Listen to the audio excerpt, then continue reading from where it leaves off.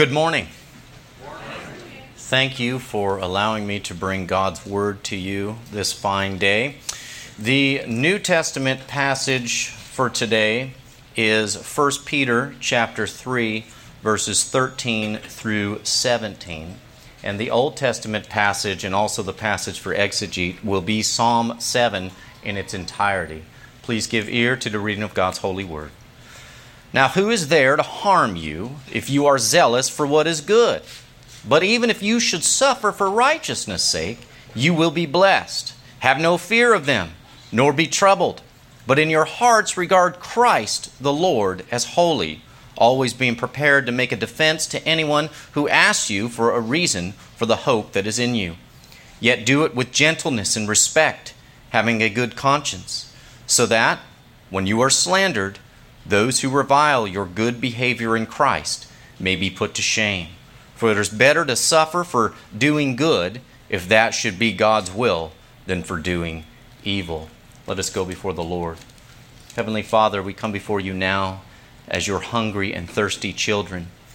We ask that you illumine your word to your saints, and you enable us to worship in spirit and truth as you have commanded us to do. In the name of Jesus Christ, be with us now. Amen. Again, the passage for exegete this morning is Psalm 7 in its entirety. Before we get into Psalm 7, though, I just want to kind of bring us all up to speed. I've been preaching through the Psalms through our congregation for a while now and moving along through them for the next year and a half. But in order, I think, for a well-balanced Christian to function productively in a society that is fallen, I really think that we need a good resource like the Psalms to go to in our specific times of need. And so Psalms, you've heard it said numerous times, read a Psalm and a proverb a day, right? Many people have heard that said. I would say, I'm not going to assault that. What I would say is let's shape it a little better here. I would say that it's wise for you to read a psalm or psalms that week that are particular with what it is you're exactly going through. Maybe it's a particular struggle that you have, like today's psalm, for example. Or maybe you're just in a season where nothing's going wrong, and there's 10 to 30 different psalms you want to choose where you're just praising God that it's a season of calm. Those days are good too. In fact, I say this to our congregation often. When we find ourselves ill, for example, get this nasty flu every year that goes around, and we're at home and we're praying, "Oh, God, take this from me. I feel horrible." I often ask them, how about the other 360 days a year that He did take it from you? Are you praising God at that moment? Every day waking up saying, "Thank you, I don't have the flu"? Probably not. But I think it would be good for us to do just that, to praise God. And so many of the Psalms, being songs, hymns of praise and lament, can be accessed during all these different times of our life. And so as we dive into the beginning portion here of the Psalms, I think it's right and true for us to look at three facts before we get into Psalm 7. One is that the Psalms were not written in this order.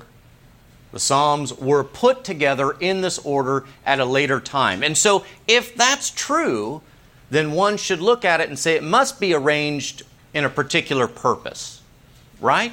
I think that's good to look at. Second, I want us to also remind ourselves of what does church look like for us each and every Lord's Day. So let me build the scene for you.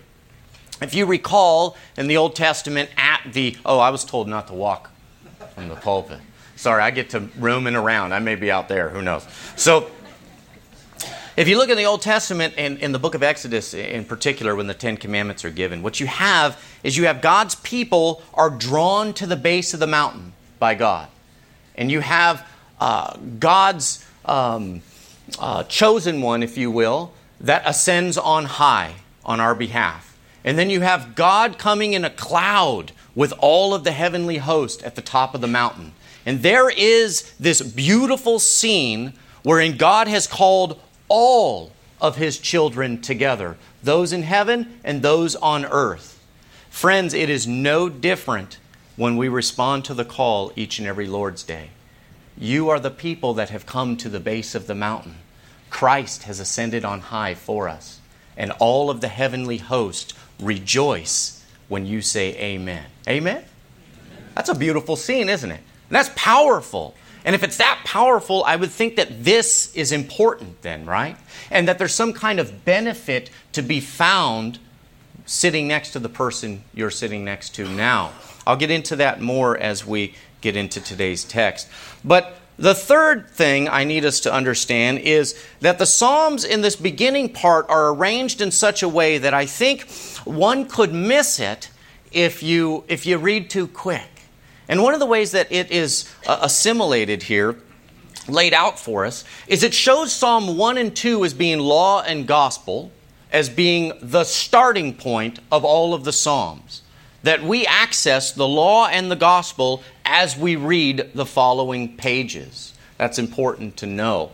He then builds on David's growth, right? David begins lamenting about so many different things. And in fact, in Psalm 5, here's the $25 word of the day, there's something known as the imprecatory prayer.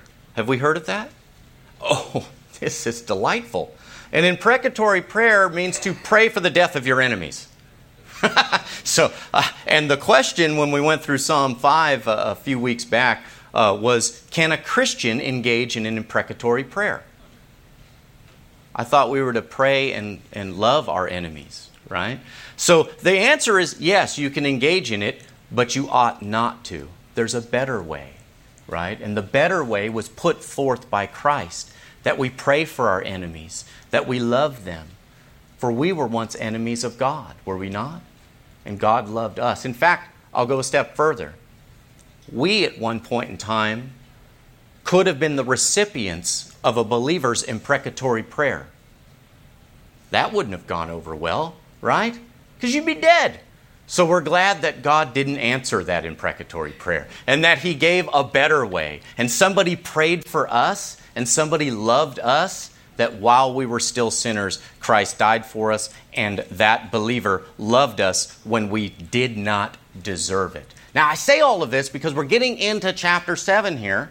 And in chapter 7, you still see David struggling with some things. And there's some serious stuff going on here. But you see some growth. And I really, truly believe that the group that ordered the Psalms wanted us to see that. Wanted us to see this growth from an imprecatory prayer in chapter 5 to speaking a little gentler in chapter 7. Though he's still upset and wanting God to rise to the occasion and defend him. Not only rescue him, but defend him vigorously. But he also throws some things in chapter 7 that identify his knowledge of how God does indeed defend us. In fact, if you circle things in your Bible, like I do, and I often can't even read the pages anymore, but in verse 7 of chapter 7, you see a very important verse here. Very important verse. It says, "Let the assembly of the peoples be gathered about you. Over it return on high." Again, this is a picture of what? Exodus, and every day when we come to church. He's saying that in the middle of his psalm of lament here, in the middle of his plea to God for help, he's recognizing one of the ways God has given help to us is this room, is the people around you. He's recognizing that, and he's asking God to go even further. Not only to use and utilize the people in the congregation of the Lord, but he's asking God to go a step further, which we'll get into in just a moment. So let us look at chapter 7, Psalm 7 here. This psalm, the backdrop of it, is in response to some Benjaminite. We don't know who it is, and we don't know the exact situation. But what we do know is that David was being slandered. He was being greatly slandered. He was being slandered so much that it was affecting his walk with God. He was struggling So it must have been something great. And one could imagine one of the things that David laments throughout the Psalms, so it wouldn't be too far of a stretch to imagine this. One could imagine that there was some kind of scuffle with one of the neighbors, and he was being accused of receiving ill-gotten gains, being unjustly enriched in some way, plundering his neighbor and taking those riches for himself. Because as he goes through this psalm, it kind of has that flavor that seems to be the slanderous act against him. And this is horrifying to a man of character. This is horrifying to him in that he has to present himself before the people as in a sense, the head of the people. Type in a shadow there for those who are keeping track. He seems to recognize that if they're slandering him in this way, in a sense, they're slandering God directly because he is one of God's children. So this is part of his cry to God, that he wants God to not only defend him, wait for it, but publicly defend him. He's asking for God to come out in the public and defend his name, David's name, and God's name with it. So let's look at the first two verses where we see this cry for safety. He says, before I begin to petition you for help, God, I'll state why I'm able to petition you in the first place, because I take refuge in you. He says, O Lord my God, in you do I take refuge. Save me from all my pursuers and deliver me, lest like a lion they tear my soul apart, rending it in pieces with none to deliver. Boy, he's sounding like a man in anguish, isn't he? Now, I can't scoot on past this here. You've got to recognize that his anguish is not only that he is publicly humiliated, but it's tied directly with God. They're defaming the name of God as well. So that those two things combined are why he is so anguished and why he believes that if this continues on, his soul is going to be torn apart like lions attacking it. Wow. I think we've all been slandered at one time or another. I don't think I've been slandered to that degree where I really felt like my soul was going to be ripped to pieces. I hope I never do. But if I do, where am I going to go in Psalms? Psalm 7, right? And I'm going to go to other Psalms that help me get through that particular circumstance I find myself in.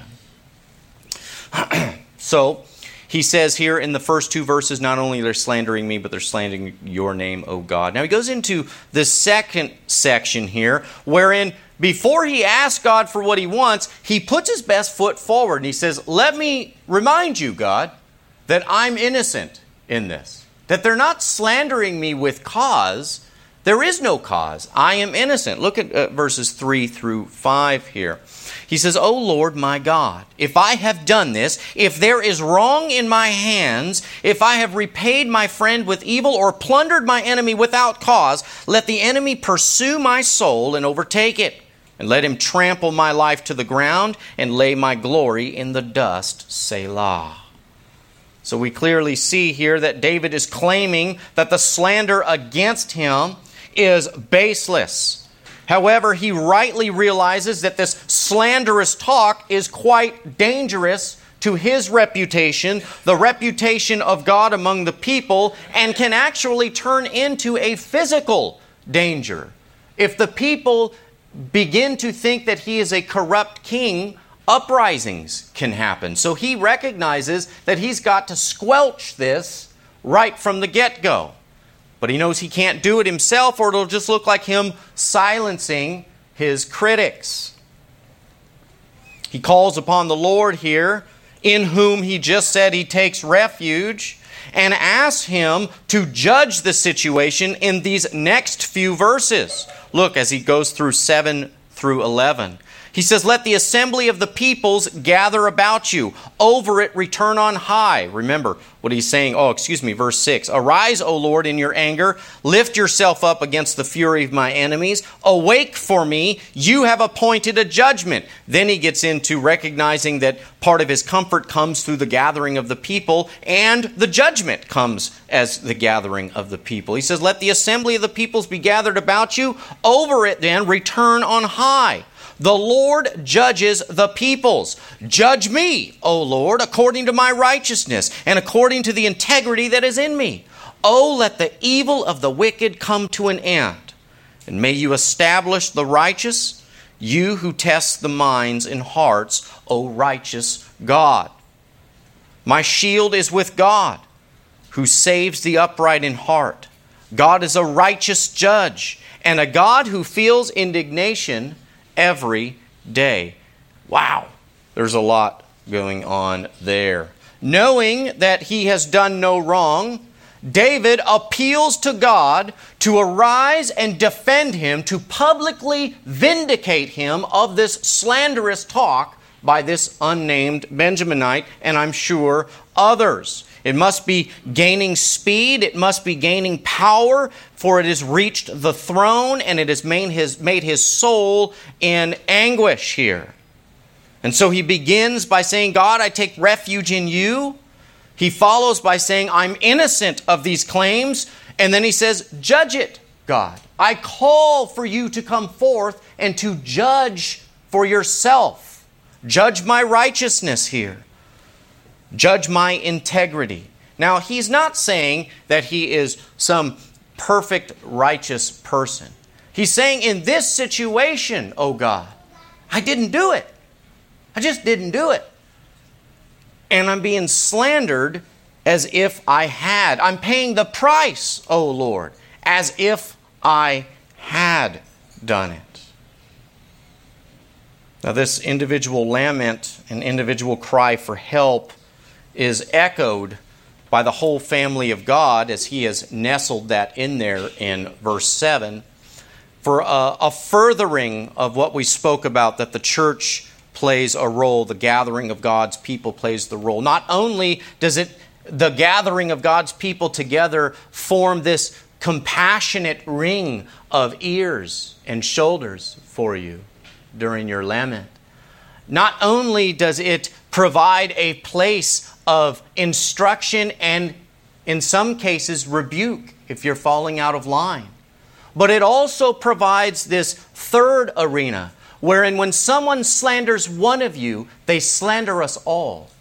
They slander us all, right? I liken this to when I was growing up. And my daddy said, you and your brothers, whenever and wherever you go, it's you guys against the world. Y'all have to have each other's backs. Doesn't matter if your brother was wrong. Ain't nobody going to lay a hand on him except you. Right? And that's how we grew up, understanding, brothers before others type mentality. It is really no different in the house of God. We have each other's backs. Now, sometimes we have to rebuke one another. We have to say, hey, yeah, you were wrong. Stop it. And you have to repent and go and fix whatever it is out there. For, yes, it was wrong that the person slandered you, but the slander had merit. And you need to go fix that.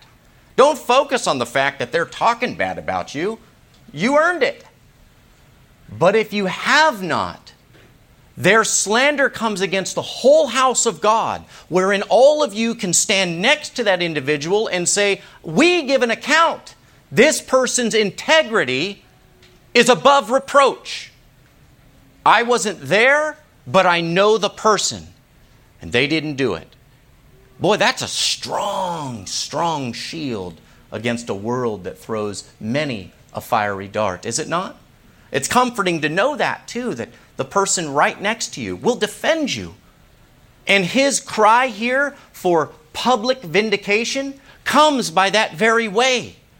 God's not going to rip open the sky and say, hey, David didn't do it, and close it back up. He's going to vindicate David by the gathering of the saints that come together and say, we know who David is, and we know he did not do this.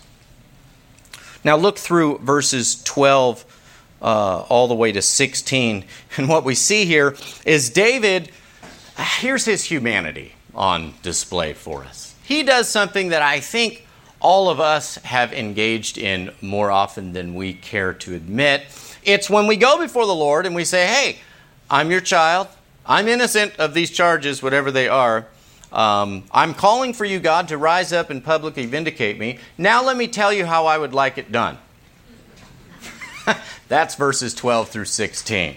So he says, if a man does not repent, we're going to come back to verse 12 in just a second. If a man does not repent, God will whet his sword, and he has bent and readied his bow. He has prepared for him his deadly weapons, making his arrows fiery shafts. Behold, here, God, here's what I want you to do.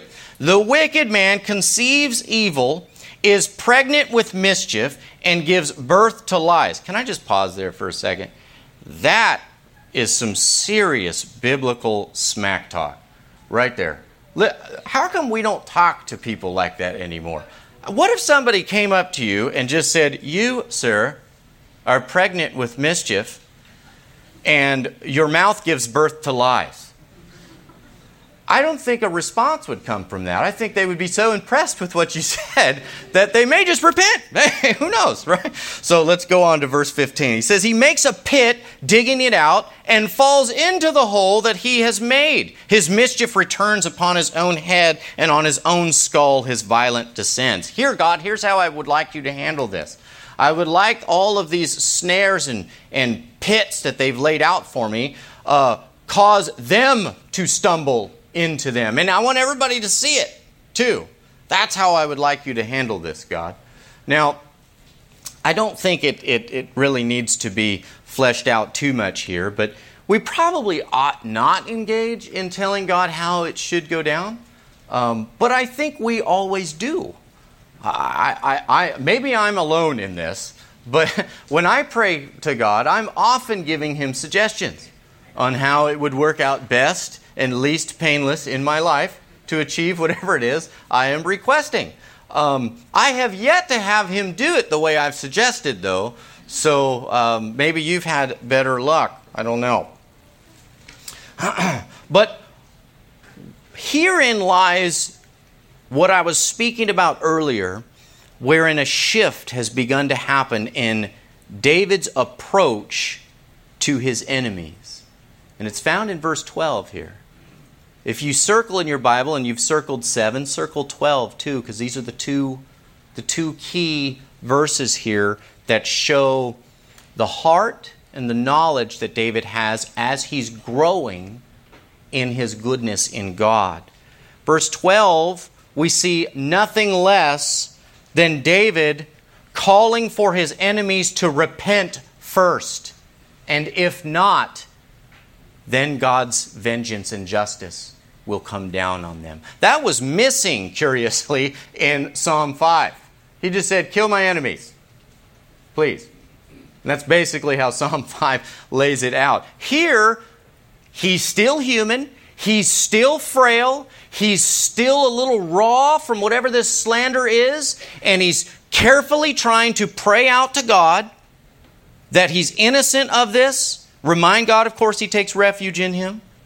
He's calling God to come forth, but he's allowing this lifeboat, if you will, to be tossed out to the slanderer, that if he just repents, all of what he's about to ask God to do will go away. Now, I don't think God is acting in response to everything that David is putting forth, nor does He do it with us. But He does respond to our cries for help. He's not a reactive God, He's a proactive God. But His proactiveness, if that's a word, somebody in English class is going to correct me afterwards, I'm sure. His proactiveness, right, is that He's allowed for us to cry out to Him for Him to act. And that's how God has chosen to act in and among His people. And I can assure you, the host of heaven has risen to their feet and applauded at what is seemingly this small move from David saying, kill my enemies, to repent first. Give them a chance to repent, then kill them. right? But it is a big deal. It shows David is a human just like us. He may be a king over God's people. He may be a type and a shadow of the Christ to come. He may be all of those things. But he's a person. And he deals with real things just like we do. He hurts, he cries, he laughs, he rejoices just like us. And what we see with the Psalms is we grow with David as the Psalms move on. And we see this first moment of growth here wherein he is crying out to God. Don't forget, these are songs. He's crying out to God through song, asking all of the congregation to sing along with him this song that cries to the one who is oppressing him, repent. Repent. And if you repent, the next stanza of this song will not befall you. I think that is a beautiful picture of not only a growing saint who also struggles like us, but is also a beautiful picture of how we ought to grow. I mentioned earlier the imprecatory prayer. Could we do it as Christians? The answer is yes, but followed quickly by we ought not to. And the very fact that we don't pray imprecatory prayers shows our growth in the Lord, shows our hidden hope that we hope they repent and turn from these acts and quit hurting us in this way. Moreover, we beg of God for our enemy to be converted into our brother or our sister. That's the better way. That's the way that Christ has compelled us to act as we move and maneuver throughout this world that hates Him and hates you for His sake. As I said in the beginning, I'd like you to become the Christian that doesn't simply read a psalm and a proverb every day, but that one who begins to navigate through the Psalms as a resource and grabs the 2 or 5 or 10 Psalms that will nourish them, instruct them, rebuke them if necessary, but encourage them and give them the feeling of being nestled in the hand of God in their particular strife, whatever that may be. And on the days when you're not struggling, when somebody's not greatly slandering your name, or somebody hasn't attacked your children, or somebody hasn't assaulted you in some way, in those days when that's not happening, go to the other plethora of Psalms that rejoice in God's steadfastness, in His faithfulness to you, to bring you calm amidst the storms that all surround your very days. Oh, friends, engage in the Psalms and the Proverbs daily, but do it fuller. Do it in a way that grows you like David has been grown here, that seemingly may look small to those around you, but are huge in your heart and your soul. And God, who you call to judge you, knows your heart and sees the growth as leaps and bounds. Let us go before the Lord in prayer. Father, you are perfect. You are holy. You are faithful. Make us more like you. Draw us to our knees every day. Draw us to our knees where we cry out to you.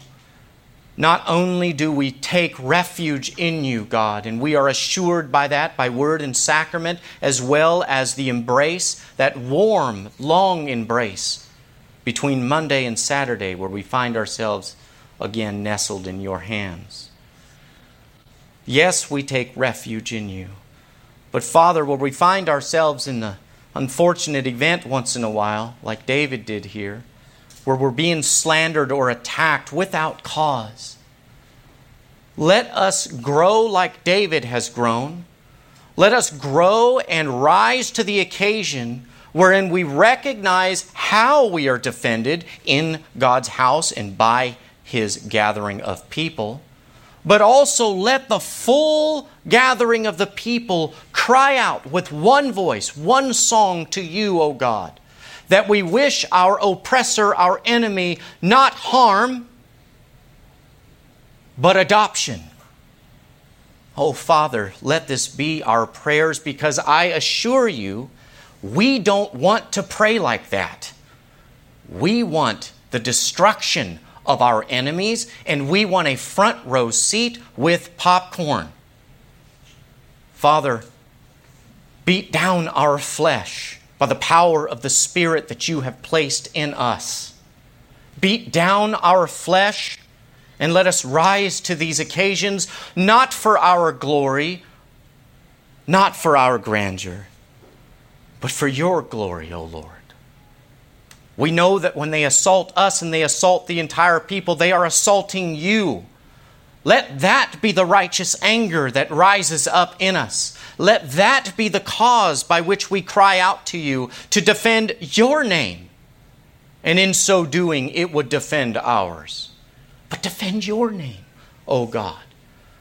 But first and foremost, defend your name by winning the oppressor over and bringing them into the house of God.